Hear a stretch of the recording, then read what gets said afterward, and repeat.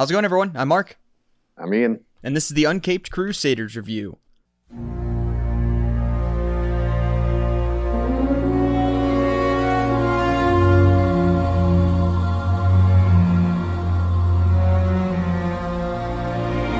All right, we're back. We had a week off, and we're back, and we got a lot we got to talk about. We got a lot. Do we? Yes, we do. Yes, we do. I'm sure we do. I just can't keep track of all the news. Like, I've been kind of out of it lately, but I'm sure it's like once you remind me, I'll be like, oh God, yeah, that happened. Yeah, there's Zack Snyder released a thing a few days ago with like teaser Justice League thing. Not really much though. That's the thing. Like it wasn't really much. It's literally like it's just animated stuff that he did. So it's kind of it's not like clips. It's like a big animated like CGI piece of like the camera zooming in and out of like different like character designs, and I don't know how to explain it. It's not like stuff, but apparently he made it himself, and according to him, he put a ton of Easter eggs and stuff in it. I haven't analyzed it. I've just briefly kind of went through it, but yeah, I don't care. But that happened, so that is something. We're what, 2 weeks away from it finally coming out, and we can finally watch it. Waste a whole day and watch it, and then we can talk about it and say how it's not any different, really, much than the other one, and then we can, at least me and you, can be done with it. Yeah. A lot of people are finally waking up, though. I'm seeing more and more people who are either getting annoyed of everything or just they're burnt out on constantly talking about it. You know what? We might.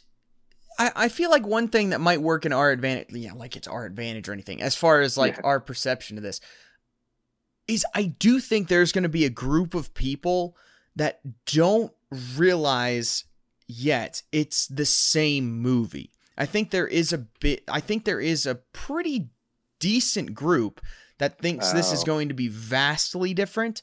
And I think those people will immediately be pretty pissed off once it happens. That's a good point. Yeah. Because that's one thing we've been trying to tell people. It's like, it's not a different movie. There's different pieces, and there'll be different elements, obviously, and different storylines and added stuff like that. But it's still the same movie. Yeah, so, it will hint at a lot of things, because no doubt he's put in a bunch of Easter eggs. Oh, sure. He implied. But and it's, of course, I'm sure, an effort to try and justify making sequels where it's like, well, we can't leave it unfinished because blah, blah, blah. It's like, no, that's not how it works in Hollywood. There are plenty of movies that never get sequels. Even ones that do, that are good movies. That's very true. So anyway, I'm ready for it to be done. All the normal people will come to their senses and be done with it. All the Snyder fans will love it, and that's fine. And then all the brainwashed people will pretend to like it, and then they'll come around after a while. Yeah, I did see for the briefest of seconds, I was on Twitter, and like right as I went to close the window, like it refreshed the trending topics, and I saw Restore the Snyderverse for a second. I was like, what? And then as soon as I went back, it wasn't there. So it wasn't like top trending, but I'm like, I see you. You go back from whence you came. Like, don't even try. Yeah. That's funny. But speaking of Zack Snyder, we gotta talk about that trailer though. The other trailer. Oh, I didn't see. I had no interest. You didn't see it? No, I didn't care. Here's the best part. I'm talking about his new Netflix movie, the Army of the Dead movie. Yeah, it's something like that. It's the whatever video game movie adaptation. Is it a video game? I'm pretty sure. I don't. You know what, man? I have no idea. I don't know anything about it. Yeah, I thought it was like him doing Romero, but whatever. Trailer. Maybe it is. I don't remember. I mean, he made one already, so it's right. Dawn of the Dead. He did the Dawn of the Dead, which I think a lot of people actually like. But yeah, I've heard. I think that was his first movie. I think that's what most people say. Like, is one of his best. I haven't seen it, but this is when it's before his ego. Right.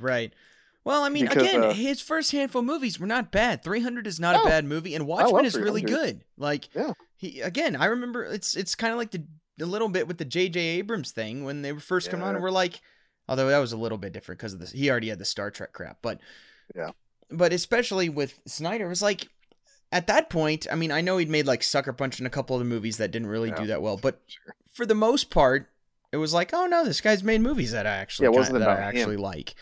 Yeah. And then obviously we got what we got, but well, speaking of that, but the reason I bring up the trailer is because the trailer itself, it's only a minute long. It's like a teaser trailer. And the footage they show it looks like Suicide Squad with a font of like just crazy zombies, CGI, and action. It'll be over the top and ridiculous, but whatever, that's your cup of tea. But I kid you not, there are 4 name credits in that trailer. You've got the classic, from Zack Snyder, director of Dawn of the Dead and Man of Steel. Right. It's like, okay, which every director does. Tarantino, Nolan, all the big names, So that's fine. But then I tweeted a screenshot of the final screen where it literally says, it has his name 3 times on one screen. It's written by Zack Snyder, screenplayed by Zack Snyder, directed by Zack Snyder. And it's like, we give M. Night Shyamalan and Michael Bay crap for their egos, but no one talks about how bad Zack Snyder has become. So I thought that's literally the only thing worth mentioning from the trailer, is just how in love with himself he is. You have to check it out just for that reason alone. Wow. I've never seen anything like that. I've seen giant, from Michael Bay, but I've never seen your name 3 times in one screen. Oh, man. Yeah, so I encourage everybody to check that out. Not the movie, just the stupid trailer. But I thought that was funny. Yeah, that's pretty funny. Okay, so yeah, but anyway, that happened. Also, this episode we're talking Batman animated series. We're back into that. We got 3 episodes of that: Bane, Baby Doll, and the Lion and the Unicorn. Want to mention that before we get on another tangent. Okay, I just found out this right now looking on Twitter. Apparently, Dr. Seuss has been canceled now. Oh, you didn't see that? Yeah. No, it's the birthday of Dr. Seuss today. Yeah. And apparently, why is it being canceled? Because apparently they're saying depictions of people in his books are like racist or whatever. There's no people in his books, so okay. No, I'm a little rusty on my Dr. Seuss, but no, it's just get ready for it, because they're gonna do this to C.S. Lewis, they're gonna do this to Tolkien, they're gonna do this to all the old classic fantasy, because we can't have fantasy anymore. We have to have social issues, and children have to be taught how awful things are, and we can't have hope or decency. So just get used to it. This is the first to come down the pike. Oh, okay. There's no rhyme or reason to it. I think it's funny how I think it's I just think it's funny how people thought this was going to get better with Trump not in office. I just find that's kind of funny. It's like, no. It's a whole group's been empowered now, and it's only going to get worse. Yeah. Well, we don't like to get too political. But but this is retarded. This is unbelievable. And the people, the defenders of this that are like, no, they stopped printing 6 books. Nobody cared.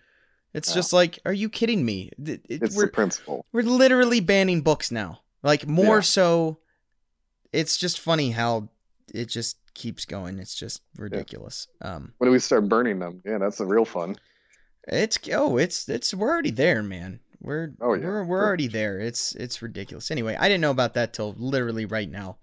That's pretty infuriating. That's this is just get ready. There's gonna be way more coming. That's just that. Wow. Okay. Anyway, that threw me off. Didn't know about that. Kids. Didn't know about. Yeah. Yes. Please homeschool your kids. I was homeschooled. You're doing them a favor. It worked out. Worked out pretty well. Yeah. Worked out pretty well. Oh man. Where were we? I'm off of everything right now. Again, what news will happen? Threw me off. Okay, no. Oh, all right. Back to that. We got a bunch of stuff. Yes. Amber Heard's apparently been fired. Now I haven't seen anything. I haven't seen anything official, but that went crazy over Twitter like 4 days ago, or like 3 or 4 days ago, where it was going nuts of all these tweets about the rumors of her being fired, like way more so than before. So the latest I saw was that she hasn't been. Okay, well maybe not. That's what I had seen going crazy. I didn't look into it too far, But no, it's wishful thinking. It's going nuts. It's going to happen. It's going to happen. You think? I don't think it will. They benefit zero from keeping her around, especially at this point.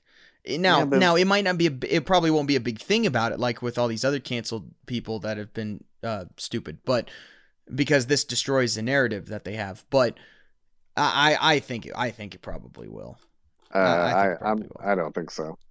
I do. I think at this point you don't benefit. There's nobody defending her. Like at this point, everyone knows. Just people don't care because again, it wrecks their narrative.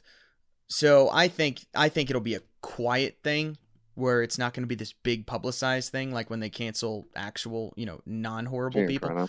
Right. But I just don't see them benefiting from it. Because nobody's on her side. Like you're not appeasing anybody at this point by not doing it. So at this point, they're quick to pull the trigger with anything. So I think even if they don't make a big deal out of it, I don't see them keeping it. I don't think they will because it's kind of like The Last Jedi, where like people defend The Last Jedi or they claim, but it's not really about their love of the movie. It's more about their hatred of the people who hate the movie. And I think that's what's happening here, where they hate the people who are calling for Amber Heard to be fired, which is like, decent people who normal people hate the crap that she did. And so just to spite those people, they'll keep her around, even though, there's really no benefit of keeping her around because she's not a good actress and pisses a lot of people off. But the people she pisses off, they despise, so they don't care. Whereas Gina Carano, the people she upset were the crazy cancel culture, everything's awful, If you don't fire her, we'll boycott you, but who cares because you don't watch it anyway. But you might be right. Who knows? Are they filming Aquaman 2? Because if they already started filming, you can forget. I don't think so. Not that I know I don't think of. I've heard anything. Not that I know of. But So anyway, hopefully that happens. We've gotten more. High Top came out with this Batman Forever video finally. I need to see that. You haven't watched it yet? No, he's been working on this for like a year, and really? It's been a long time that he's been working on this, and it's really good. It just is, man. Batman Forever's great. Don't care what anyone says. Been championing this for years. Even more than just a guilty pleasure movie. It's a good movie. Oh, yeah. The core of the movie is fantastic. It's muddled by some other stuff. Obviously, it's muddled by a few things, but the story was there. The original was there. If we can get this Zack Snyder garbage, then release the Schumacher cut. I'm all about it. I'm all about it. If there's any hashtag thing to get behind, it's release the Schumacher cut of the movie because it would be great. If we get an error cut of Suicide Squad before we get a Schumacher cut, I might throw myself into traffic. Yeah, that would be so dumb. Not to be hyperbolic. But anyway, it's just nice whenever Batman Forever stuff comes out. It's always nice. So of course I watched that again 2 nights ago because I've watched the movie a million times, and it's great. Like, I don't even care. Like dumb stuff and all. I don't even want to see stuff cut from the movie as far as a Schumacher cut. I just want to see the scenes put back in that are the best scenes in the whole movie. Yeah, I'm so pissed. It's so annoying, man, that Val Kilmer's best work in the whole movie was cut out of it. Like all of it. And it was so frustrating. Unfortunately, it just shows how long Warner Brothers being an awful company has been going on for. And that has not changed today, whereas they had all the ingredients. Well, to be fair, though, Disney has made Warner Brothers look great. Yeah, but although the latest news of Warner Brothers could put them back on top in terms of incompetence with the whole J.J. Abrams, which we got to talk about. Well, yeah, we'll talk about a little bit. But I mean, Disney is very competitive when it comes to being the worst. I mean, they're right there, especially with Carano crap. Right, but anyway, release a Schumacher cut. The movie's great. Val Kilmer deserves better. And we won't be. And Joel Schumacher deserves better. People crap on Joel Schumacher way too much. Joel Schumacher is a good director who has made a lot of really good movies, including what Batman Forever was originally going to be. Yeah. And we can't defend Batman and Robin, and we won't. And who can blame him for Batman and Robin? I can't blame him for that. At that point, he threw up his hand and was like, forget it. I don't care anymore. Easy money. Yeah. There's no point in fighting this anymore. It's a losing battle. Like, he lost the battle with Batman Forever. So at that point, Who cares? Who can blame him for that? So anyway, he gets unjust hate. Oh. Val Kilmer gets unjust hate. I love how in High Top's video he makes the point to talk about the complaints people have of Val Kilmer being like, oh, he's so wooden and stoic, and it feels like he's in a totally different movie. It's like, yes, that's the point. He's playing Batman, a disconnected sociopath who can't connect with anybody and was raised by an elderly butler with no friends. How do you think he's going to act? Like what? I love how Keaton was so wisecracky and funny too. Which look, Keaton's Batman was not a traditional Batman. Now, do I absolutely love Michael Keaton as Batman and Bruce Wayne? Yes, of course. But it's very different. Again, like I've said many times, Val Kilmer is the most comic accurate version of Bruce Wayne Batman we have ever seen as far as live action goes. As far as his demeanor, his poise as Bruce Wayne, his believability as being a billionaire head of a company, like an active billionaire, not like Christian Bale, this passive rich kid that he's playing. No, he's an active billionaire. He's a playboy. He's going out with people in this. It just drives me nuts. It's the best Batman we've seen. They both deserve better. And his best scenes, you can, and unfortunately, you can see them in the deleted scenes. So like, you can see it, but just let's put it back in the movie. Let's put it back in the movie. So anyway, you definitely need to watch it. It's really good. I'll definitely check that out. Watch High Top's Batman Forever video. I guess we can briefly touch on the Superman thing, but I don't really care, so we can just J.J. Abrams is gonna kill Superman, just as he keeps killing everything else. And the best meme ever is that Grim Reaper meme with J.J. Abrams stuff. Just slaughtering stuff. That's very funny. I guess we gotta give J.J. Abrams credit because now he's found a new way to kill franchises with wokeism by handing it over to just a guy who's not even a writer, a guy who's an activist. Right. Never written a movie. So and we've heard the rumors about how they've wanted Michael B. Jordan as Superman for years now. So it looks like it more likely is going to happen, which is so sad for Henry Cavill. Talk about someone who deserves better. Oh, for sure. Yeah, as much as we hate Zack Snyder and everything he's done, Henry Cavill's the biggest travesty is that you had a perfect casting. It's similar with Tom Holland. Both of them, you have really good casting choices that were just they were cast to play a character they were perfect for, and then the character they were cast for is not who they ended up playing. Yeah, Henry Cavill cast to be Superman. Was he Superman? No. Same with Tom Holland as Spider-Man. He's cast to be Spider-Man. Was he Spider-Man? No. Although, did you ever hear the story? Like Henry Cavill, and also everyone loves him because he's a genuine nerd, and he actually is a true fan. Did you ever hear the story about how he almost didn't get the role for Man of Steel because he was literally playing World of Warcraft? And Zack Snyder called him. Dude, he paints miniatures, dude. Like even nerds like us. He has tutorials on building computers. Yeah, dude, if he didn't look the way he did, he'd be a serial killer. It's like that's the only thing that's keeping him from being like Buffalo Bill with the hobbies he has. Like in 10 years, he'll be that guy who loves like trains and like model trains. Right, yeah. But yeah, it's so like that's funny. Again, Warner Brothers always every time you think they're gonna turn the corner or get their act together, they're like, nope, we found a new way to completely screw up Superman because that's what we need is Superman that deals with because Zack Snyder's Superman is nice and dour and awful and miserable. Right. So the only way to beat that is with a Superman that deals with racism. Oh, that's what we need as a country. Awesome. Yay. The good thing is it'll flop horribly. So that's the good thing about Hopefully. It will. I mean, look, the level that I've heard this being, like, we're just going to see Batwoman and it will flop. It just will. That's true.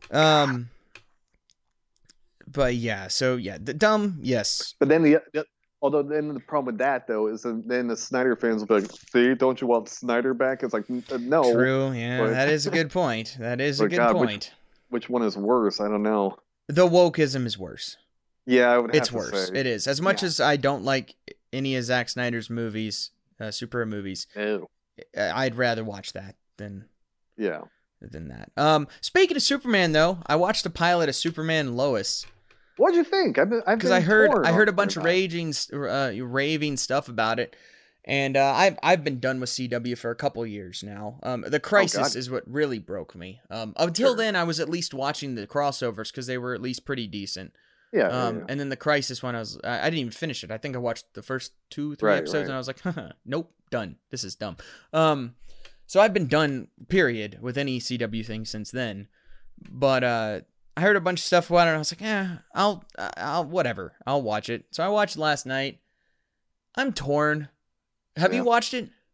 No, I haven't watched it. I saw like a trailer. I'm like, did they finally start putting money into this and like actually get a DP? Because it looked good. And then I saw a clip going around that was good. I hate the weird muted color palette they did with the pilot, which bugs me. I think it was done. I don't think that's why. I think it was done more to just make Smallville look drab. I think that was the goal more so than I don't think they were trying to do Snyder things as much as the Snyder people want to believe that.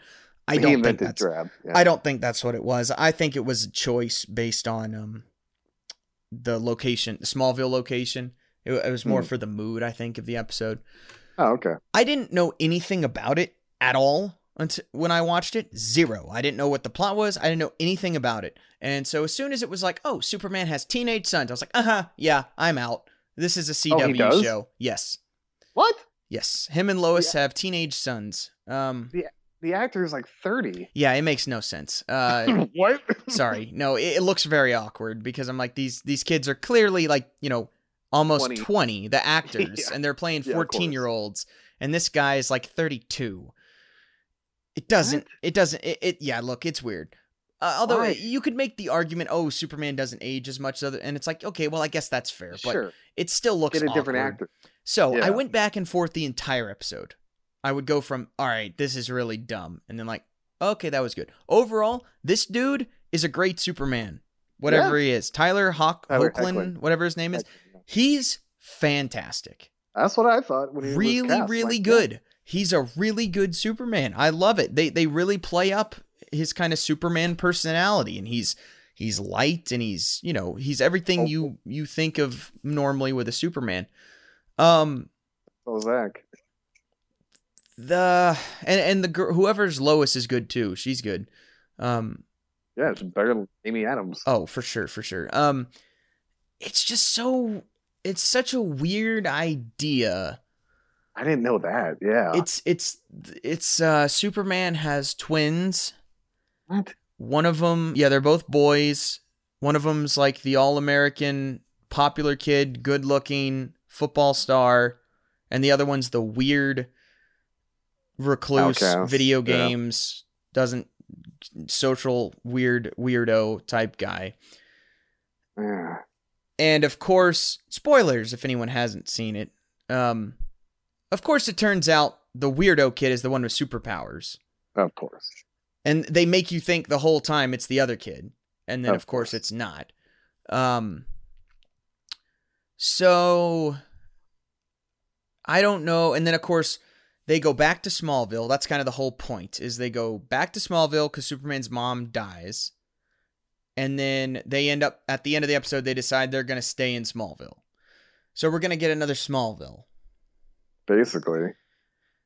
And then, of course, Lana Lang is married, and they live in Smallville, and then her daughter is now going to be one of the love interests characters, of course. And it's weird. Like, it's weird, because I really like his Superman.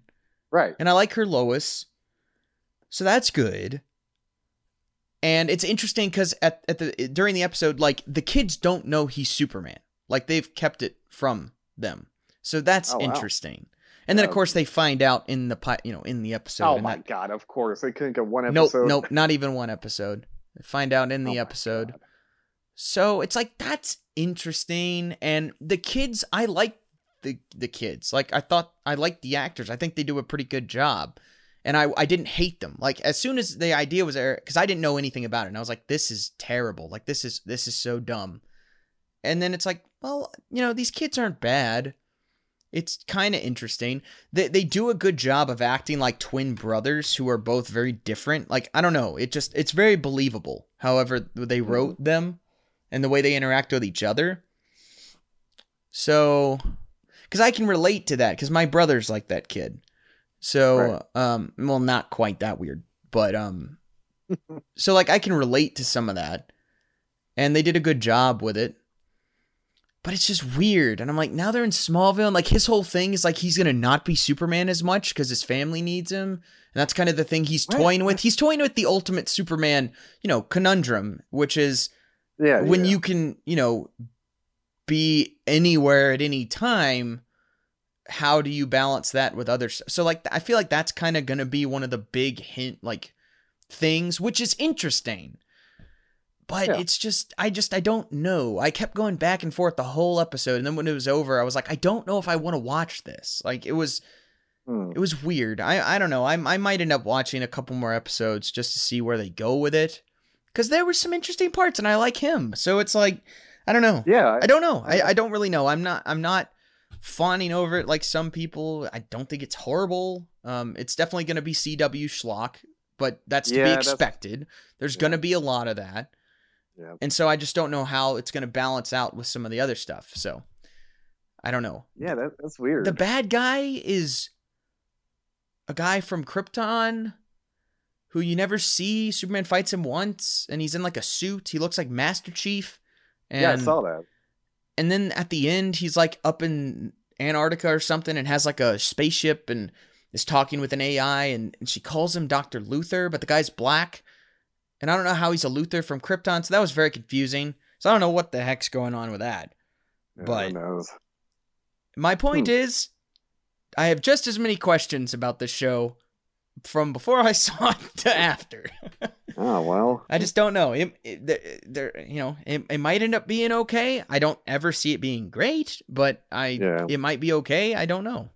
It sounds like if they just focused on a Superman and Lois show without the kids, it might be halfway decent. Yeah, that's what I was thinking.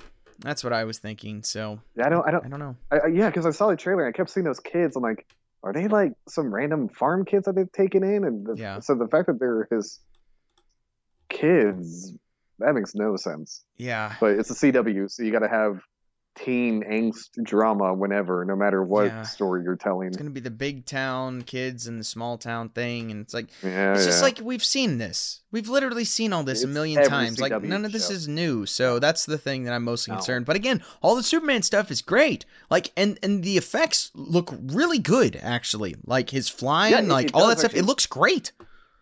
Yeah, it does. It's easily the best looking CW show probably ever so far. Yeah, it might be. CW shows, the good ones. Other than maybe the first couple seasons of Arrow when it was not CGI. Yeah. But again, they started doing CGI in bright colors and like well lit areas, it did not look good. So I saw the trailer, I was like, whoa, they actually. But that might just be for the pilot, and watch every episode after resort to normal CW quality. Yeah, which totally could happen. That's very true too. So who knows? See. Who knows? But it might be worth watching just out of curiosity. Again, it's definitely not as bad as the other CW shows. That's for sure. It's the best CW show we've seen since the second season of Arrow and the first season of Flash, which I still would argue the first two seasons of Arrow are good and the first season of Flash is good. Overall, that's about it that I'd say with good CW. I mean, the fifth season of Arrow is better. But I would argue there's 3 good seasons of CW programming, and it's the first 2 seasons of Arrow and the first season of Flash. For me, I'd pretty much argue that's it. But I don't know. Might be worth. Check it out. Tell me what you think. I might, or I'll just wait for someone to do a compilation of just like the Superman scenes, and I'll probably just watch that. I'm curious to know what you think of the whole thing, but I'll check it out. I'll try. But anyway, so I did watch that. Trying to think of other news stuff that has come out. Bill Burr came out and defended Gina Carano, which I thought was cool. Well, kinda. Yeah, he treaded very lightly. Yeah, as one has to. Oh, absolutely. Because it would be funny to see them cancel him and just see it's like. Oh, they will. Now you pissed off even. No, they want to, no doubt. I mean, they're trying to cancel Rosario Dawson. Why? What's the reasoning for that? I didn't look into it because I don't look into any of it anymore because I don't care. It's a story from years ago. Again, she didn't do anything, but it's she didn't say the right thing. So right, sure, yeah, that's what I figured. I was like, I'm sure it's literally nothing. So yeah, but that won't happen because Dave Filoni loves Ahsoka Tano, so that's you can't cancel a black female. That's true. How do they expect to do that?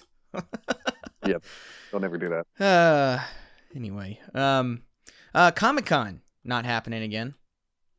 Yeah, not too surprising. Who cares? Comic-Con hasn't been exciting in a while. Oh, something.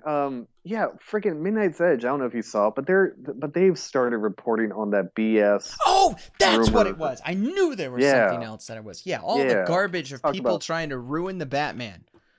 The fake Reddit or 4chan post that's told. It's just. I was kind of disappointed because I hold Midnight's Edge to a very I don't anymore. I'm done with Midnight's Edge. Not after that. They took me off. All their stuff is copying Doomcock, and then all their other stuff is now defending Zack Snyder crap, and then destroying the Batman. That's all I've seen from them. Copying Doomcock, and then trashing the Batman and building up the Zack Snyder. That's all I see from them now. Yeah, because the fact that they ran with that crap, like it's such BS. I don't know how anyone can actually believe he freaking Robert Pattinson impregnated Zoe Kravitz on the Batmobile and threatened Matt Reeves at gunpoint or something. It's like this is like a soap opera episode plot. Yep. So the fact that they reported on that, I was like, okay, I'm kind of done with y'all then, because that's anyone knows it's not true. Yeah, that's very dumb. That was very dumb. Like, are we like in 19th century antebellum South where Zoe Kravitz is pregnant? It's just, oh, my stars and stripes. If my father finds out I'm with child, I cannot act in the Batman film. Like, you're so stupid. This is the dumbest thing I've ever heard. Like, in Hollywood, even if she was pregnant, she would immediately get an abortion and go back to filming. It's like, let's be real here. But that's not even the case. This is not true. Yeah, I know. Well, Gal Gadot is pregnant. Or Gal Gadot. Oh, Have we determined how the proper pronunciation is? It's Gadot. That's how she says it. Okay, well then that's what it is. It's Gadot. It is. Gadot. Well, she's pregnant now, so that's nice for her. How many kids does she have already? 2? Yeah, I think this is her second.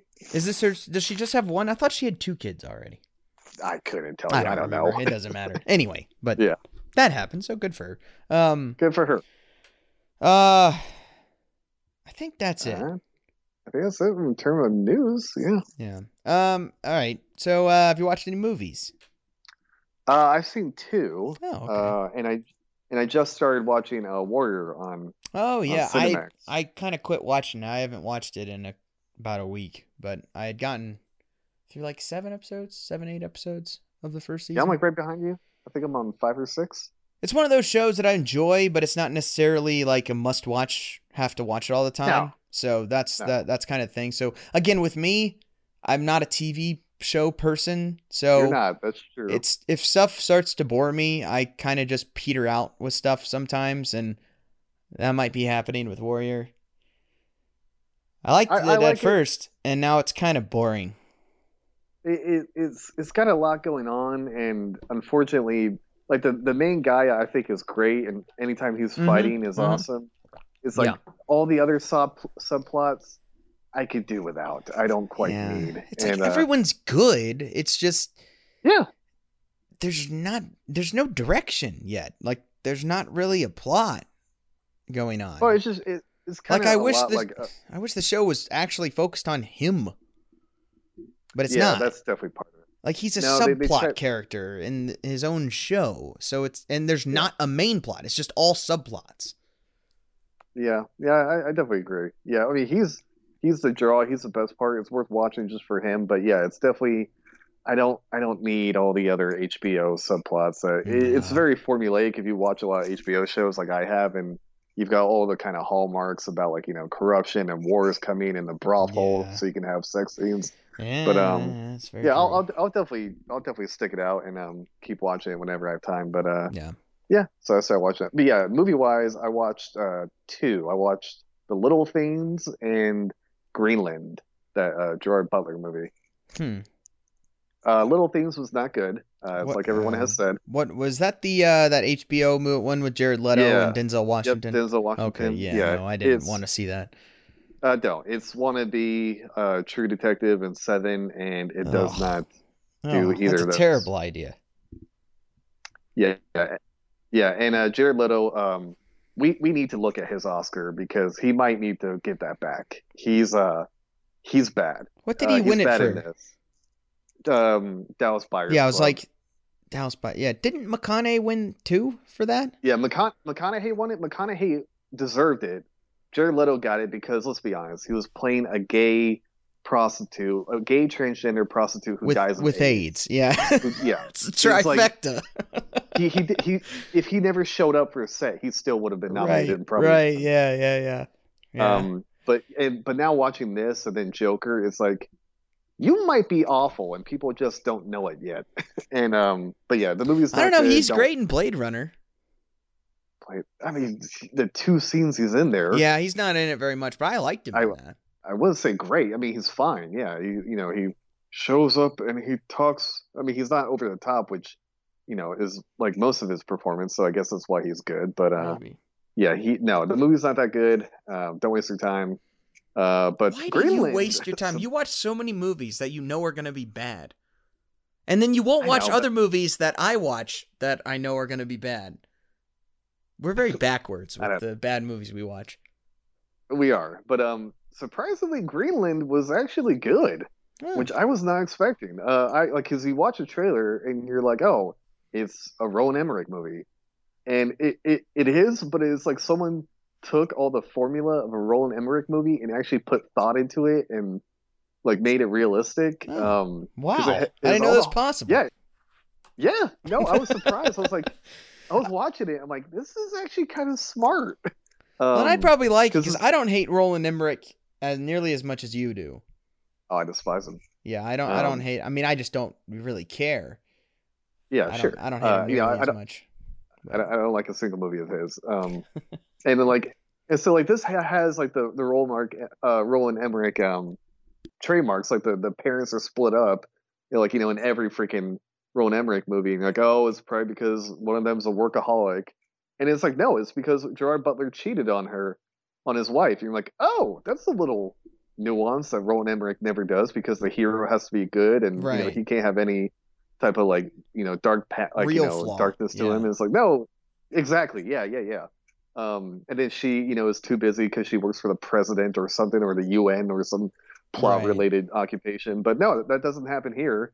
And then the whole movie, it's not about like meteors coming down and killing people. That happens in like 1 or 2 scenes, but the whole movie is like they get selected to like go to a. So the whole movie is about them like dealing with the societal like implications of being. Sorry, Han, you cut off for a second. Ian, you cut off there for a second. Sorry. The whole plot was what? So like a meteor is coming to Earth, and Gerard Butler and his family have been selected to. Go to a government shelter. And so the whole movie is them trying to get to the shelter, but then also like society falling apart around them. So like it's not just like the trailer makes it out to be of like, oh, here we are, here's meteors, and somehow we never get hit. The whole movie is really them just watching probably what would happen if the government announced, hey, a meteor is coming and we're all probably going to die except for a few of us, and they filmed it all in Atlanta, and it takes place in Atlanta. Oh, nice! Which is really it's actually set in Atlanta. That's always refreshing because the movies are never set in Atlanta. That's why Baby Driver was such a glorious movie.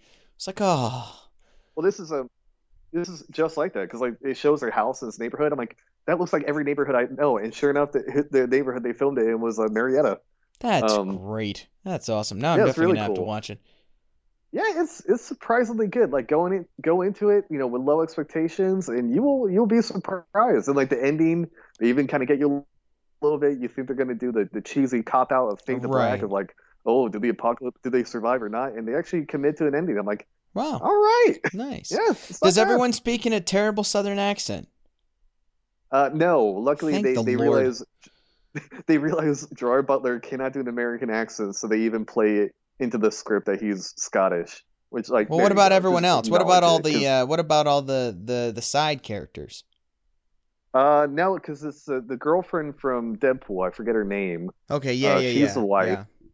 And she doesn't. She talks normal, and then they run into a couple people who who do have Southern accents, but it's like people I think who actually are from the South, or at least do it convincingly. So it's not like every person they run into is, some Californian trying to do a Tennessee accent. So no, it's not like that. Well, not even that, but like that. Even in Baby Driver, they go into the post office in downtown Atlanta, and every worker is white and has a Southern accent, and you're like, no, you've clearly never been to Atlanta before. Nobody that works at a government facility in downtown Atlanta is white. It doesn't exist. It's just not. No, the black population is way higher than the whites in downtown Atlanta. It's like, that's one thing they always get wrong in movies. Always. Even in Baby Driver, they didn't. So of all the stuff they did do well with that movie in Atlanta, that was still a thing they get wrong. Yeah, they don't do that at all. So yeah, credit to them. All right, fair enough. Yeah, fair enough. Very nice. What about you? Have you seen anything? Well, I've been rewatching movies. I rewatched Infinity War and Endgame, which I hadn't seen in a little while, and I watched those back to back over like 6 hours. Oh, that's always fun. On Saturday night, Friday night. Anyway, over the weekend, and that was fun. That was awesome, dude. It still does. Still, even worn out 6 hours in a movie, chills at Avengers Assemble. Tears at cheeseburgers. Every time. Every single time. No matter how distracted, no matter anything else, chills and tears, those two parts, no matter what. Every single time.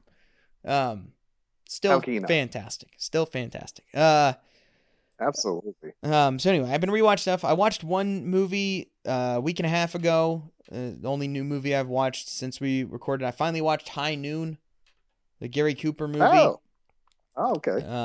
1952 Western. I've been meaning to watch that for a while, and so finally watched that because it was short. That's why I watched it. A lot of the movies I've been meaning to watch are long, and that's why I haven't watched them. So this one was 90 minutes, so I watched that one. Oh, nice. Yeah, nice and well, it's a 1952 movie. Half of the movies were short back then. Sure. That's true. But it's good. It's good. I'm just not the biggest old movie fan.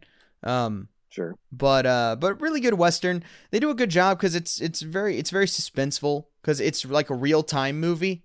Like literally he finds out this guy who he put away and should have been hung, got off for whatever reason, and is coming back to town for revenge on him. Because he was the marshal, Gary Cooper, and he's old, he just got married. He's he's literally retiring that day and leaving. 1 day away from retirement. Yeah, no, not even. Like the same day. That day. Oh man. He literally gets married and they're about to leave. And he's done being the marshal, and then he finds out like his posse is coming to town and they're waiting for the noon train to come in. And he's coming back on it. And so it's in real time. Like he finds out like, an hour and a half, like at like 10:30 in the morning, and he's coming in at noon. Cool. So it's a real time movie of just this build up, and he's trying to get people to help him. He's like, well, I can't. He's gonna leave because they all say just leave, just get out while you can now, and then he's like, no, I have to finish this. He's gonna wreck the town if I'm not there, and that type of thing. So he comes back, and then nobody will help him. So he's just by himself. The whole movie is him trying to recruit people to help him. And like half the people hate him because half the people were friendly with this guy when this guy went crazy with the town because he helped the hotels make a lot of money and the saloons make a lot of money and stuff like that. So they all hate him. So like this whole portion of the town doesn't like him anyway. And then everyone else is scared. So he has nobody at the end of the movie. Nobody to help him. So it's just by himself. And but it's good. It's an interesting story. Gary Cooper. I'm not the biggest Gary Cooper fan, but I'm not either. But he does a good job in this role, just playing kind of the desperation and all that stuff is just done really well, and kind of the hopelessness, and it's really good. Grace Kelly is his wife, which is creepy as hell because why is that? Literally, he's 30 years older than her. Whoa. Like when you see the wedding, immediately I was like, oh, okay, this is, I'm not even kidding. I'd forgotten it was Gary Cooper and I thought that was her dad giving her away at the altar. And then it wasn't. Boy. And I was like, oh. And then I looked it up. I was like, it can't be No, it is. This movie took place in 52. She was born in like 29. She's like 20 years old. He's like 51 or something. Yeah. Well, I mean, that happened back then, but but it still just looks wrong. Yeah, it's still jarring, yeah. Because Grace Kelly is so attractive. She really was. And so that's a little off-putting, but she's good. Everyone's good. It's one of the top AFI's top 100 movies. That's why it's been on my list. Okay. So there's a reason for that. It's good Western. I like how it's simple. It's to the point. It's not overblown. Yeah. It's it flows. It's real time. It keeps the suspense and build up the whole time. Cool. and then I thought the ending was pretty good too. They do a pretty good job with the ending. So okay. Yeah, good movie. That's the only one that I've seen. But check it out. All right. Well, now we can get into the actual episode. We're talking Batman the Animated Series. Feels like it's been forever. It has been, because we took a couple weeks off, and then we talked. We did Batman 66 last, and then we took a little bit of time off, and then we did Soul of the Dragon last time, and then we took more time off. So it has been a while. But we're back in the animated series. We got 3 episodes: Bane, Baby Doll, and The Lion and the Unicorn. So we can start with Bane, and this is an interesting episode of Batman the Animated Series, because it's pretty good for the most part. It's a good episode, and then they ruin it at the end. Okay. They do an amazing job with Bane for 95% of this whole episode. Really strong job with the character. They keep it mostly accurate to the comic version, which was brand new at this point. Like, the character had just come out.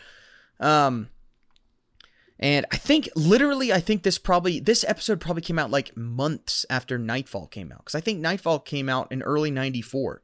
And this episode aired in September of 94. So the character's not even a year old at this point.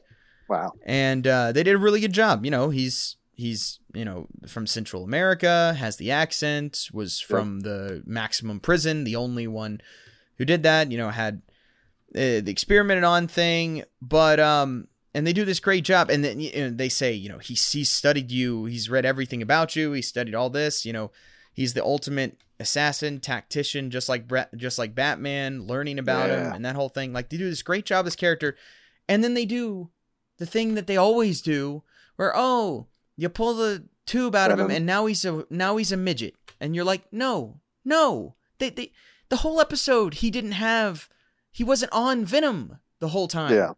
Like, well, he doesn't become a midget, thing. But Bane is Bane already without the Venom. He's enormous.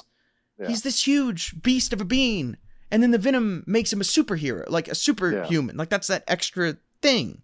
Yeah, like, he doesn't feel pain or anything at that point. Right. Yeah, it's that next level of stuff. It's like it's literally steroids. It's like the argument with people on steroids. These are still massively strong and huge individuals. It's just like this extra level of stuff, which that argument drives me nuts when it comes to sports things that people crap on them. It's like, good Lord, they're still the greatest athlete anyway. But anyway, I know. That's a different argument. But Barry Bonds, the greatest baseball player of all time. Sorry. Different topic, but he is. Take. No, it's not a hot take. He is. He's the greatest baseball player, and I think by far. Anyway, it's neither here nor there. And so it seemed like they were doing that the whole episode, because he only used the Venom twice but when he beats up Killer Croc, and then at the end fight with Batman. And other than that, he's not on it. He's just this massive dude. And then at the end, now the Venom's out, and now he's a midget. And you're like, he doesn't become a midget. But he basically does. Shrink. And you're like, it's not as bad as like Batman and Robin. Well, okay, nothing is as bad as Batman and Robin. Well, I'm just talking about. But it's that same thing. It's the same thing though. And then all of a sudden he's like deflates, and now he's like small. He's like my size, and you're like, no, you ruined it. You were doing it so well, and then you did that, and you're like, no. That drives me nuts. I hate that, because I mean, I do too. I totally get what you're saying. I hated that. Everything else is good. I don't know how Rupert Thorne's back. How is he out of jail? Hasn't he gone to jail for life multiple times already? I'm trying to remember last time we saw him. It's been a while. It has been. I don't know. I don't think they ever explained because they say Killer Croc escaped, of course. Right, right. Yeah, that's kind of weird. Seeing Killer Croc as the leader of a gang is kind of strange. Yeah, he never really. It's the first time we've ever seen him like running a group of guys. Yeah, capable of anything. Yeah, really. That's kind of hitting Batman with a rock. It was a big rock. I do kind of like that they go back to more of a competent Killer Croc, though. Like, he's not just a doofus. Yeah. You know, he's back to more of a vicious Killer Croc. And they do that, you know, to build up Bane, because Killer Croc's he's the most supernatural character we've seen on this show. So having Bane, beat the tar out of him is a great story thing. Well, is just like what they did in Infinity War, where freaking Thanos, the first time we see him, is killing Loki, who's the villain in the first Avengers. So it was like, that's and he beats up Hulk right off the bat. Well, that too, but yeah, like killing the what was the big bad villain. It's like, yeah, there's a new player in town, so it's a classic move. Yeah, so that's all really good. It's very basic. It's literally Rupert Thorne hires Bane to kill Batman, and then he tries. That's it. That's the whole episode. Right to the point. Does a good job. The end set piece is phenomenal because they set up the ship to look like a wrestling ring. And I didn't even notice that. And they choreograph it like an old school wrestling match, and it's awesome. Nice. It's fantastic. I absolutely love it. At one point, Bane literally shoots Batman into the railing, and it bounces him back like a wrestling rope. It's awesome. You're totally right. I didn't even think about that. It's fantastic. You have Batman hitting Hurricane Ranas on Bane. Like, it's great. It's amazing. You're right. Okay. It's wonderful. No wonder. They literally stage it and choreograph it like it's a wrestling match, and it's awesome.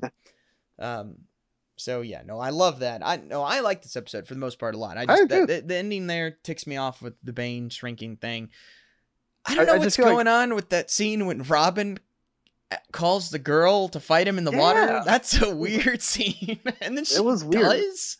Yeah, because at first I didn't know what she was doing, because she was kind of like, thought Robin was attractive, kind of like toying with him. So I'm like, is she jumping into the water like to be with him? I don't know.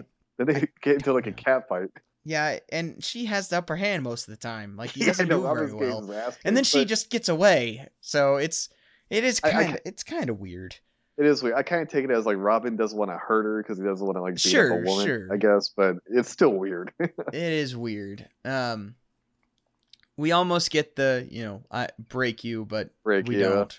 He gets out of it. I do like how whenever he used the venom, they use that red background, just like in the comic. Yeah. Which is awesome. Like when he overdoses at the end, the animation gets crazy. It's that all red, solid red background, which is, if you watch the panel of him breaking Batman's back from Nightfall, it's that. That's a cool There's no background. It's just the red. So they do that when he uses the venom in that's cool. In this, which is a cool touch, and I liked that. Yeah, like when he's like overdosing, dude, it's like uncomfortable the way it's intense. His eyes are like, they feel like they're about to pop. Well, the lenses in his mask pop out. Like, it's yeah. It's pretty it's gnarly. It's gnarly looking. But yeah, that's all pretty good. But yeah, no, it's very basic episode, and I think done really well for the most part. They do a good job with Bane. Bane's a very hard character to use more than once. He is. Like, Bane's a very good build up one-time showdown character, and it's very hard to make him a reoccurring Batman villain. And obviously, it's very hard for writers to figure out for how Batman beats him without, killing him or doing something where, Bane, because I feel like that's why we always get, you just take out the venom. And because he's no match for him. So exactly, yeah. That's the hard part with how to do that. Yeah. But this was the first time, so this has a pass as far as a lot of that goes, because this was literally the first time we ever saw Bane in anything other than the comics. But yeah, no, it's a solid episode overall. I always liked it. Done well. Like the Bane portrayal for the most part, really well. And I love Bane in general. He's one of my favorite Batman villains. He's definitely not one of my favorite Batman villains, but Nightfall is one of my favorite Batman stories. Of course. That's for sure. And yeah, they do a great job with Bane in this, so I enjoyed it. This episode aired September 10th, 1994, and it has an 8.2 on IMDb. So respectable. It is a well-liked episode of Batman. So that's for sure. Nice. Yeah, that's a good one. All right. We can move on to the next one. And Baby Doll. Now, this is one I've never been the biggest fan. Same. Of this episode. And I think I liked it even more this time rewatching it. Really? Yeah, I do. I feel like this is one people just like just because Paul Dini wrote it. And so it kind of gets a little bit of overly praised. Yeah, a little bump. Because of that. But you're saying you liked it more upon rewatching, right? Yeah, I think I did. Okay. I think they did a pretty good job. I think they did a pretty good job with this episode. It's weird. It's very weird. It definitely is. But I don't know. Like I don't know. I liked it better watching it this time, and I'm not really sure why necessarily, but I thought it flowed well. It's never boring. The pacing is really good with this episode. Something's always happening. And I like that it toys with the classic trope of the powerful kid. Like, you know, when they're sitting there at this dinner table and she's forcing them all to do this, it just reminds me of the Twilight Zone. It reminds me of like It's a Good Life and that kind of trope. And I thought they played into that a little bit. And I don't know. I was just saying, just the whole, you know, child actor who can't get out. I don't know. Like, it was just psychologically, it's interesting. Oh, for sure. I mean, it's clear that Paul Dini is really the only one who can pull off a Batman episode with very little Batman. Yeah. But he somehow still pulls off. I still like, you know, like Harley and Ivy better, but sure. Yeah, definitely the psychology about everything is I mean, that's always cool when you really go into a villain and kind of explore their sympathy and kind of where they come from. So that always works. And like on face value, you look at her and go, Batman villain. Like, no, Batman villains are supposed to be serial killers and like career criminals. And this is really nothing like that. She doesn't have some great, you know, greater plan for Gotham. It's pretty much all about her. Yeah, and I kind of like that. Sure. I kind of like that that element of it, because it gets tiresome when it's taking over Gotham City for the 9 billionth time. It's like, you know, or robbing something for the 9 millionth time. So it's kind of refreshing seeing a character like that. And it's just interesting with how real this episode is. There's not too many Batman episodes that are based on real things. Yeah. And this one is, because this happens to just child actors in general. And even so, you know, a child actor who can't stop being a child is even more of a thing. So that's just an interesting thing, and it's based on stuff we've seen happen time and time again in real life. So I don't know. That's just an interesting factor, and they play a good job. It's a very adult episode for being called Baby Doll. It's just it's an episode I feel like kids wouldn't even like, because it's too psychological, and the material is too grown up almost. Like, it's crazy that this isn't a kid's cartoon.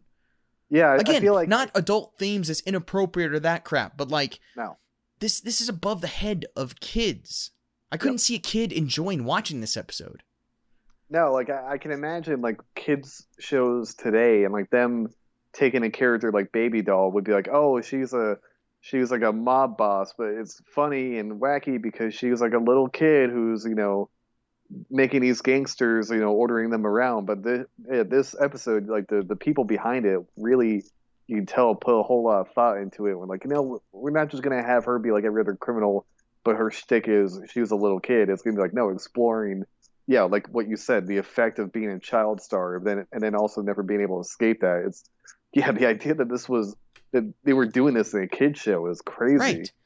Yeah, I love it. That's nuts. That is that's it's really definitely gamble this episode. Oh yeah. Oh no, for sure. Yeah, that paid off.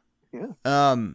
But yeah, so I don't know. I thought this was a much more competently written episode than I gave it credit for in the past. Yeah. I'm sure me as a kid, I probably didn't like it for that reason. Right. We just talked about. because it's not a typical Batman episode. But yeah, I guess now growing up and appreciating like the writing and the idea of it more. Yeah, and then the ending is amazing. Oh yeah, so well done. And you're like, yeah, no, I didn't give this episode nearly enough credit before, and it was just like, this is so well done. It's so emotionally satisfying. Like, this character literally just wants to be accepted, and the only time she was ever accepted was on this show as this character. So that's what she's reverting back to and trying to force back on it, because that's the only time she was ever accepted for anything. Like, it totally makes it's really deep, and I thought it was handled really well.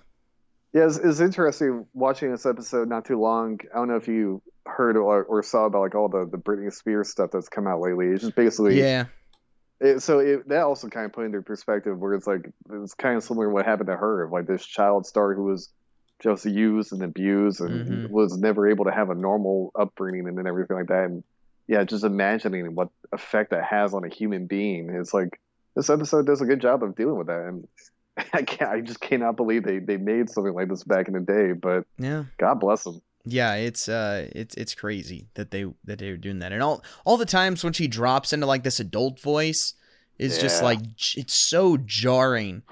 Who's the voice actress for Baby Doll again? It's Alison LaPlaca. Doesn't ring a bell. Yeah, I know. I don't know that name. Great job. Yeah, no, she does a phenomenal job. Oh, okay. Yeah, she's not really in. She's odd roles. Yeah, she's just like small part and handful of stuff from back like in the 80s and 90s. Yeah, didn't really do much. But no, she does a great job voice acting in this episode. But let's see. The character is partly based on a similar character in the movie Whatever Happened to Baby Jane. Oh yeah. Now I haven't seen that movie, but I know that won a bunch of Oscars and was a huge movie back in 62. 62. Yeah. Okay. An interesting thing about What Happened to Baby Jane. Guess who was nominated for an Oscar for that movie? I know it. Goes back to Batman 66. Oh. I don't know. Victor Buono, a.k.a. King Tut. That's right. Was nominated for Best Supporting Actor for that movie, for Whatever Happened to Baby Jane. Mm-hmm. Yep. Yeah, there's like 4 or 5 different versions of Whatever Happened to Baby Jane. Yeah, I remember that. Yeah. But this is the main one with Bette Davis. Yeah, that's the one everyone remembers, yeah. But yeah, so it's partly based on that, and then also partly based on, ex-child actors. Obviously, Gary Coleman would be the main one. But apparently in the first run of Batman, do what? Well, she looks exactly like Shirley Temple too. Yeah. The design was definitely based on Shirley Temple. She's one of the 2 original villains from the first run of the show who has not appeared in mainstream comics. Really? Her and Red Claw, which we'll get into, are the only 2 original villains from this show that were never adopted into mainstream comics. Like, never adopted afterward? Yeah. Have not appeared in mainstream comics. I feel like so many like comic book writers are like, how the hell do I make Baby Doll work? And they're just terrified. They're like, no. Yep. I do not want to strike out on that one. They also use the whole Cousin Oliver thing with the show, with the cousin who comes in and steals the audience attention from her, which helped lead to her quit. But that's more of a parody of the Cousin Oliver thing, because most of the time that doesn't work. Bunch? Yeah. That was from the Brady Bunch. But I mean, it's Scrappy Doo and it's all that stuff. Oh, right. But unfortunately, in real life, that always fails. But in this one, they actually make that be the success that like pushed her away. So that's kind of funny. That's pretty funny. That's always the kiss of death on so many shows. Right, yep, which they make fun of in the Batman Brave and the Bold finale, which is just wonderful. Again, okay, if any of you have not seen Batman Brave and the Bold, it's on HBO Max. It's on HBO Max. Watch it. There's a handful of episodes. You have to watch Chill of the Night, and you have to watch all the Batmite episodes, and especially the series finale. How many times can you say a cartoon has a series finale? It never happens. And they did it with this, and it is brilliant. It's Batmite trying to get the show canceled. And so he starts throwing in all the tropes. He's like, Batman is married with a family, and now he has a kid, a cute kid, and now it's great. It's awesome. So they make fun of all of that, but that just made me think of that, which is funny. Okay, let's see. Oh, I didn't even think about that. Apparently the henchmen, Baby Doll's henchmen, resemble Gilligan and the Skipper. Oh, okay. Which I never caught that. Interesting. Yeah, I never even thought about Gilligan's that. Island, but yeah. Okay. What? Oh my gosh, we're gonna have to start a Gilligan's Island podcast. Do we? Oh, I love Gilligan's Island. Gilligan's Island might be my favorite TV show from the 60s. I mean, Batman is obviously the most, but other than Batman, that's by far my favorite TV show. Probably. Really? Pre-80s or whatever, like as far as like older TV shows. Oh yeah, I love Gilligan's Island. The fact there was only 3 seasons is just a travesty. Wow, learning something new. No, Gilligan's Island is phenomenal. Now, I've refused to watch any of the movies. Apparently, some of them are decent, but I've refused to watch them. But they recast people, so I was out. But oh, that's weird. No, Gilligan's Island is wonderful. Absolutely wonderful. If anyone hasn't seen that. But anyway, I didn't even get that, and I'm a fan of the show. Let's see. I'm trying to see some other trivia things. Oh, interesting. Okay. So they make a point with, she quit the show to try and pursue a serious career, which literally is just always happens. 101 always happens with TV shows, and it never happens. If you're on a if you're an actor on a successful TV show, you will never do anything else. That's just the way it works. If you're on a TV show that runs for more than 3 seasons and it's very popular, you're never going to do anything else unless you're Jennifer Aniston. Like it just doesn't happen. They'll never forgive me for that 2nd season of Bounty Law. No, it's not the 2nd season. It's like it's the last season. Yeah, whatever he says. But yeah. Don't. They'll never forgive me for that last season. Don't cry for the Mexicans. Yeah, don't cry for the Mexicans. I have to do Italian movies. Have you ever seen any Italian movies? Have you? Doesn't matter. They're terrible. Enough. I've seen enough. I don't want to watch that again.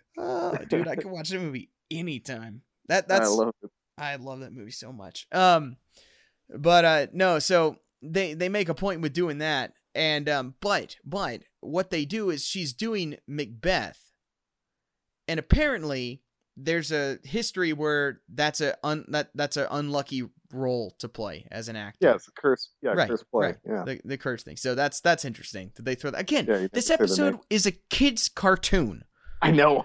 We're talking about Macbeth, and we're talking about the actor's curse of playing Macbeth, trying to play serious roles. You're like, this is so above what this ever should have been. I think that's also a reason why I respect this episode so much more than I remembered. It's like, this is such a smartly written episode that has no business being in a kid's show. They didn't dumb it down. No, and then the ending is great. They kind of have a Dark Knight Returns vibe with that the carnival, and then they always do mirror stuff that happens all the time, but it's done so effectively with this. Yeah, actually where works. It just makes sense. I mean, it's just the character just trying to cope with everything, and it's just she just wants to be seen as a grown up and as taken seriously and cared about, and it's really good. I'm sorry, I'm a sucker for Batman embracing a child at the end of an episode. Yeah, even if she's technically not a child, it's still yeah. I'm sorry about that. Just there's just something about it just works. Yeah, you're right. Obviously, the best example is that Justice League episode, which will just, of course, obliterate you. If you want to cry over a cartoon, watch that episode of Justice League. Oh shoot, I forgot the name of the episode. The Batman Beyond episode of Justice League Unlimited. Yeah, with Ace. Oh yeah. So you want to cry on a cartoon? Watch that. Anyway, I guess that's all I really have with this episode. But this episode aired. Good episode. Yeah, this episode aired October 1st, 1994, and has an 8.0 on IMDb. Okay. So it is pretty good. Yeah, again, this is one that is definitely one that people like that I never really cared about, and I've seen it several times because I've watched the show multiple times, and I've never cared about. And then rewatching it this time, it was like, no, this is actually a very good episode, and well done. Yeah, it's kind of like those old classic movies where like everyone says how great they are. Like, oh, I'm sure it's fine. Yeah. Then you watch it and go, oh, okay, that's why people say it's so great. Yeah, like when you finally watch Casablanca. Oh, totally. It's like, yeah, everything people have said is 100% accurate. It's not overhyped in the least bit. Oh man, now I want to watch Casablanca again. I could easily watch that. That's a great movie. Anyway, okay, so that's the 2. So we got one more that we're going to talk about. It's The Lion and the Unicorn. So this one is an Alfred-centric episode where for the first time we actually delve into Alfred's history of working for the British Secret Service and stuff, which is always awesome. Which I always love. Because it's never done enough. Yeah. It's never done very much. Nah. And cool little nod to Ian Fleming, you know? Yeah. Very, very Bondish. And They go to London, so you have all the London stereotypes, which, you know, is just interesting seeing Batman in London. We don't see Batman out of Gotham very much, so it's cool when we do. It is interesting when we do get to see that, and it's Alfred is, you know, used to work for British intelligence, and his old partner gets kidnapped, or needs help, and then he's forced to call him to come and help him, so he goes to England, and then he gets kidnapped, and Batman has to go find him before they give the nuclear codes to Red Claw. That's pretty much it. It's the first time we've seen Red Claw since the first season, like one of the first episodes. No. Yeah, Cat and the Claw. Is it really? Yeah. I keep thinking that there was another episode she was in, but I guess not. I don't think there was. Yeah, I guess you're right. Interesting. Yeah. Yeah, I guess it is. I mean, not much of a villain. I mean, I can kind of see why. She's just kind of there, but you can see why we don't see her much and why she's one of the 2. It's funny that we get back-to-back episodes with the 2 original characters that did not go on in any form of comics, which is kind of funny. It's kind of funny that these are back-to-back episodes, but unlike the Baby Doll character where it's just, what do you do with that? This one, it's like, well, it's just kind of a boring character and there's not really much there. It's just, it's a Russian terrorist. That's it. You know? Yeah. I feel like pretty much anything you might do with Red Claw, you could just have like Ra's al Ghul do instead. Yeah. Yeah, pretty much. It's just less competent Ra's al Ghul plans. That's really all it is. In a more ridiculous outfit. Yeah, that's true. Okay, I mean, Ian, do you think any of the characters are actually British? Oh, like the new characters? Yeah, just any of the side characters. Are any of them actually British? No. No. I'd be safe to bet that they were not. I need to look up the voice cast. I got it here. No, I'm trying to see if I recognize anybody. They aren't. That's why I was asking. They're not. Oh wait, no, one of them is. Which one? Okay, this guy. Adam Ant is Bert. He's one of one of the Cockney henchmen. Oh, and another one is too. Oh boy. Oh. Okay, and the guy who does Frederick. Frederick is British, and one of the Cockney henchmen is British. The other one is not. Well, maybe they just kind of played it up. And obviously, Alfred's not. I mean, Ephraim Zimbalist Jr. isn't. No. But I love over the top Cockney accents in old cartoons. I love it. They are. I love it. Yeah. It's great.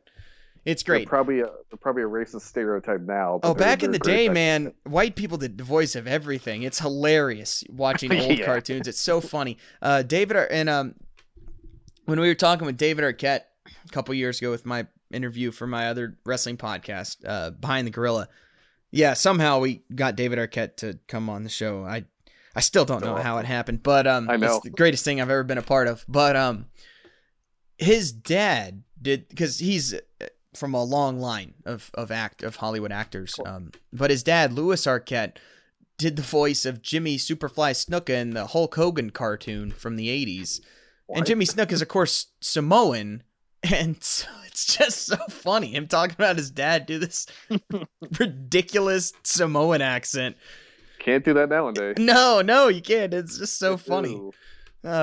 So I find that very amusing. It's funny with stuff like that from cartoons, but I enjoyed that. But yeah, I mean, it's a pretty basic episode, you know. Okay, I have one question. What happened to Truth Serum, Ian? What happened? Why have we quit using Truth Serum? It seems so effective. It just stopped being a thing. Like, it's like quicksand and things like that. We've just stopped seeing in movies and TV shows, which we used to see all the time in the 80s and 90s. Also, like, isn't there an actual, like, practical real life, like, Truth Serum that you can... Yeah, yes, no, it's a real thing. So what happened? Like, why it was it proven not effective? Like, I don't know why we've quit using this. It just seems like an easy thing that we need to go back to. Yeah, like in that stupid Knives Out movie where they have that dumb gimmick of the main girl. She throws up every time she pukes. It's like, that's not real. That doesn't happen. It's like, yeah, why not just use Truth Serum? Like, oh, hey, I put some Truth Serum in your beans, whatever. You're right. We should bring that back. Yeah, we need to go back to this. Hang on, I'm looking this thing up. I'm looking up Truth Serum. we need to. Does Truth Serum actually work? Let's see. Of course, it's used to mean a lot of things. That's true. I mean, graded torture probably does the same job. True, but you think this would be easier? Yeah. Imagine if they mass-produced it and like everyone could have it. Oh man, it'd be chaos. Well, let's see. You can buy it. What? Yeah.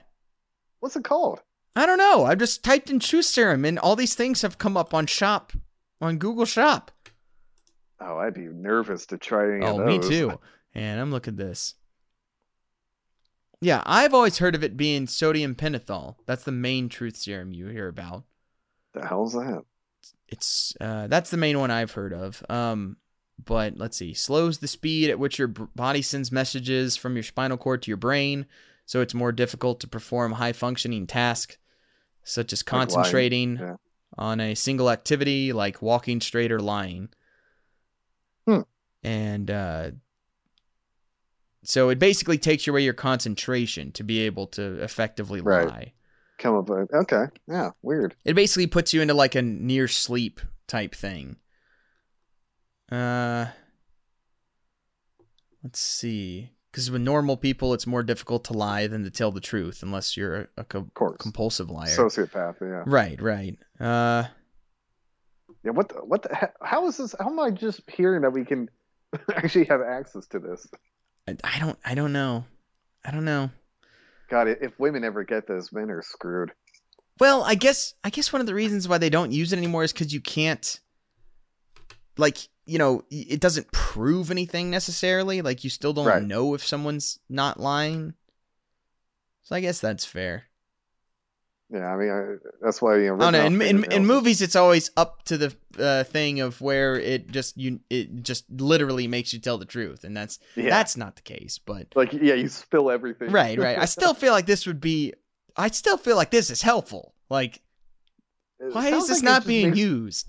It sounds like it just makes you drunk. Yeah, kinda. Yeah, I guess that's drunk fair. People are very honest. Yeah, no, they definitely are. I almost want to try it out.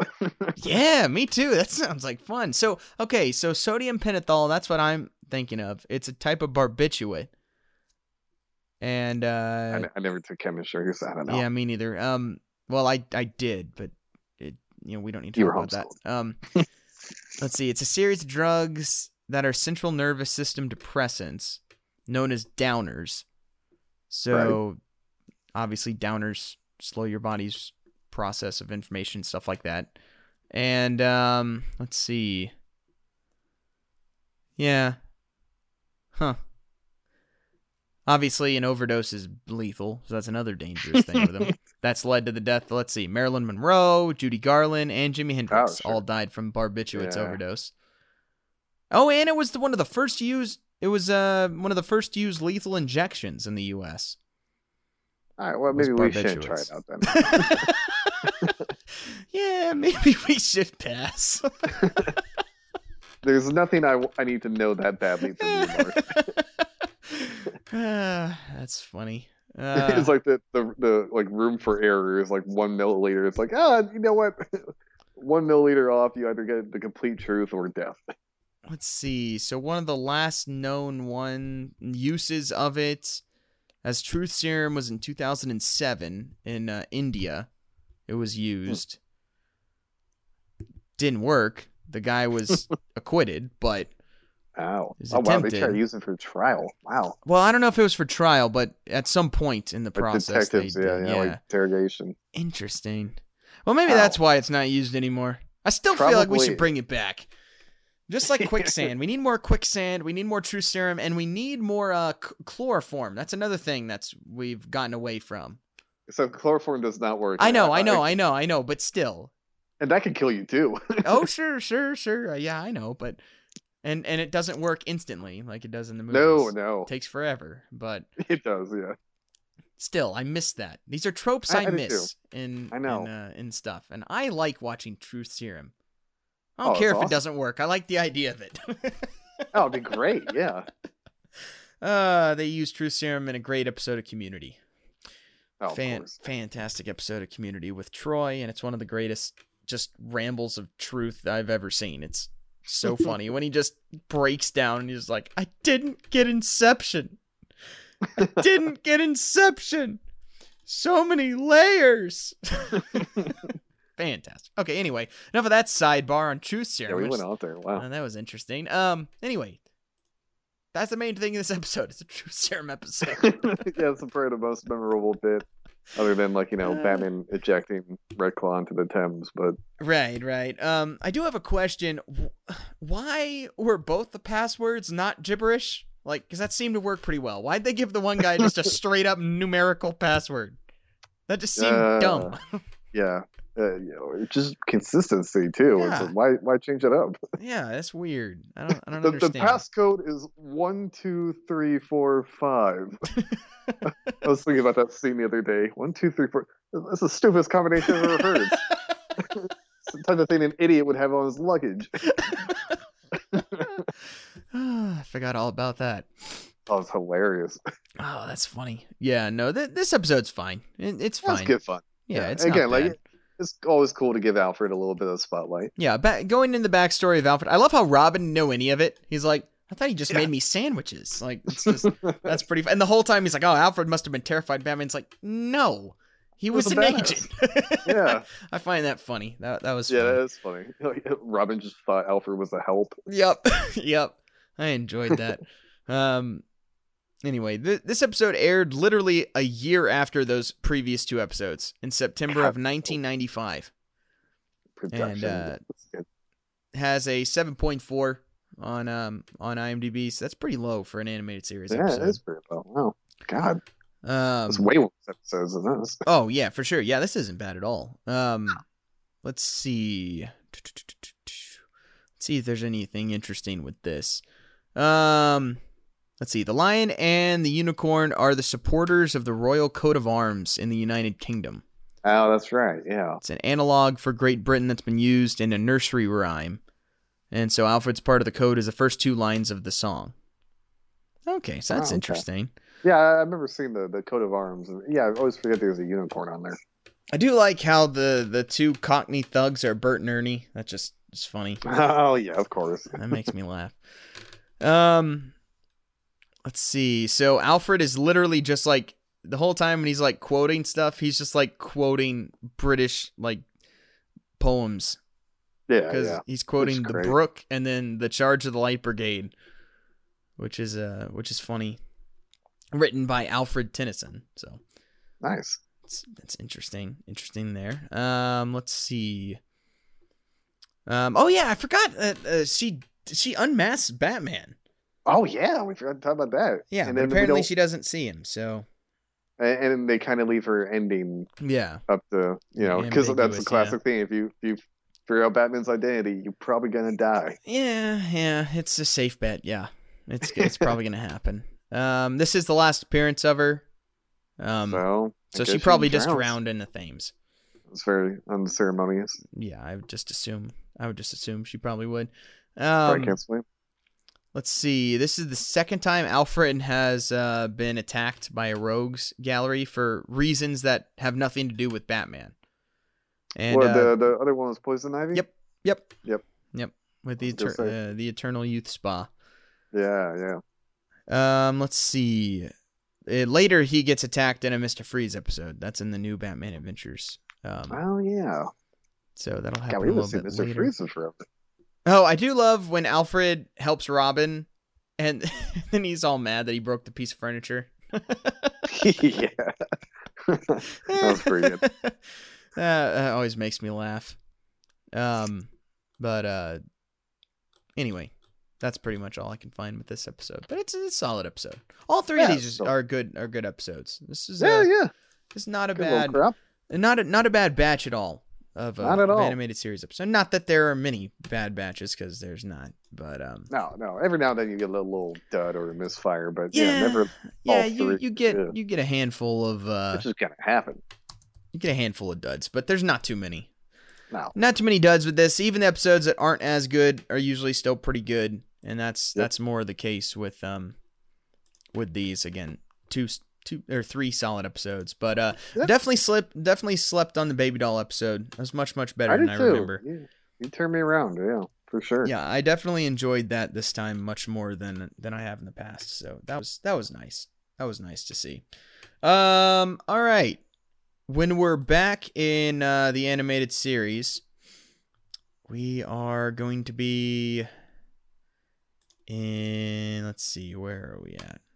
Yeah, these are all out of order. Yeah, I know. I always have to pull up it on my Voodoo thing. It's the only one that has them all in order. All right, yeah, let's see. We got Ra's al Ghul. Oh, okay. Yeah, that's a weird one. We got the Jonah Hex episode. Oh, yeah. Yeah, that's a strange one. But yeah, we got the Jonah Hex episode, Showdown. We have Riddler's Reform. Oh, okay. This is the one, again, I remember before when we had said it was the last appearance of the Riddler, and we were sad about it. It wasn't. This is the last appearance of the Riddler. Hey, we got one more at least. In this one, yes. This is the one where he comes back as like a toy with his own toy company, because he's been released from Arkham. So yeah, this is that's pretty fun episode, and anything with John Glover is great. So of course, that's always going to be wonderful. Yeah, he's wonderful. To be honest, if we had a patron saint of our show, it would probably be John Glover. It probably would be, yeah. Yeah, he's not on Cameo. I look. Is he? No, he's not on Cameo. He's got to be, right. He's got to be. I don't think he was. You would think. Maybe he is now. Who knows?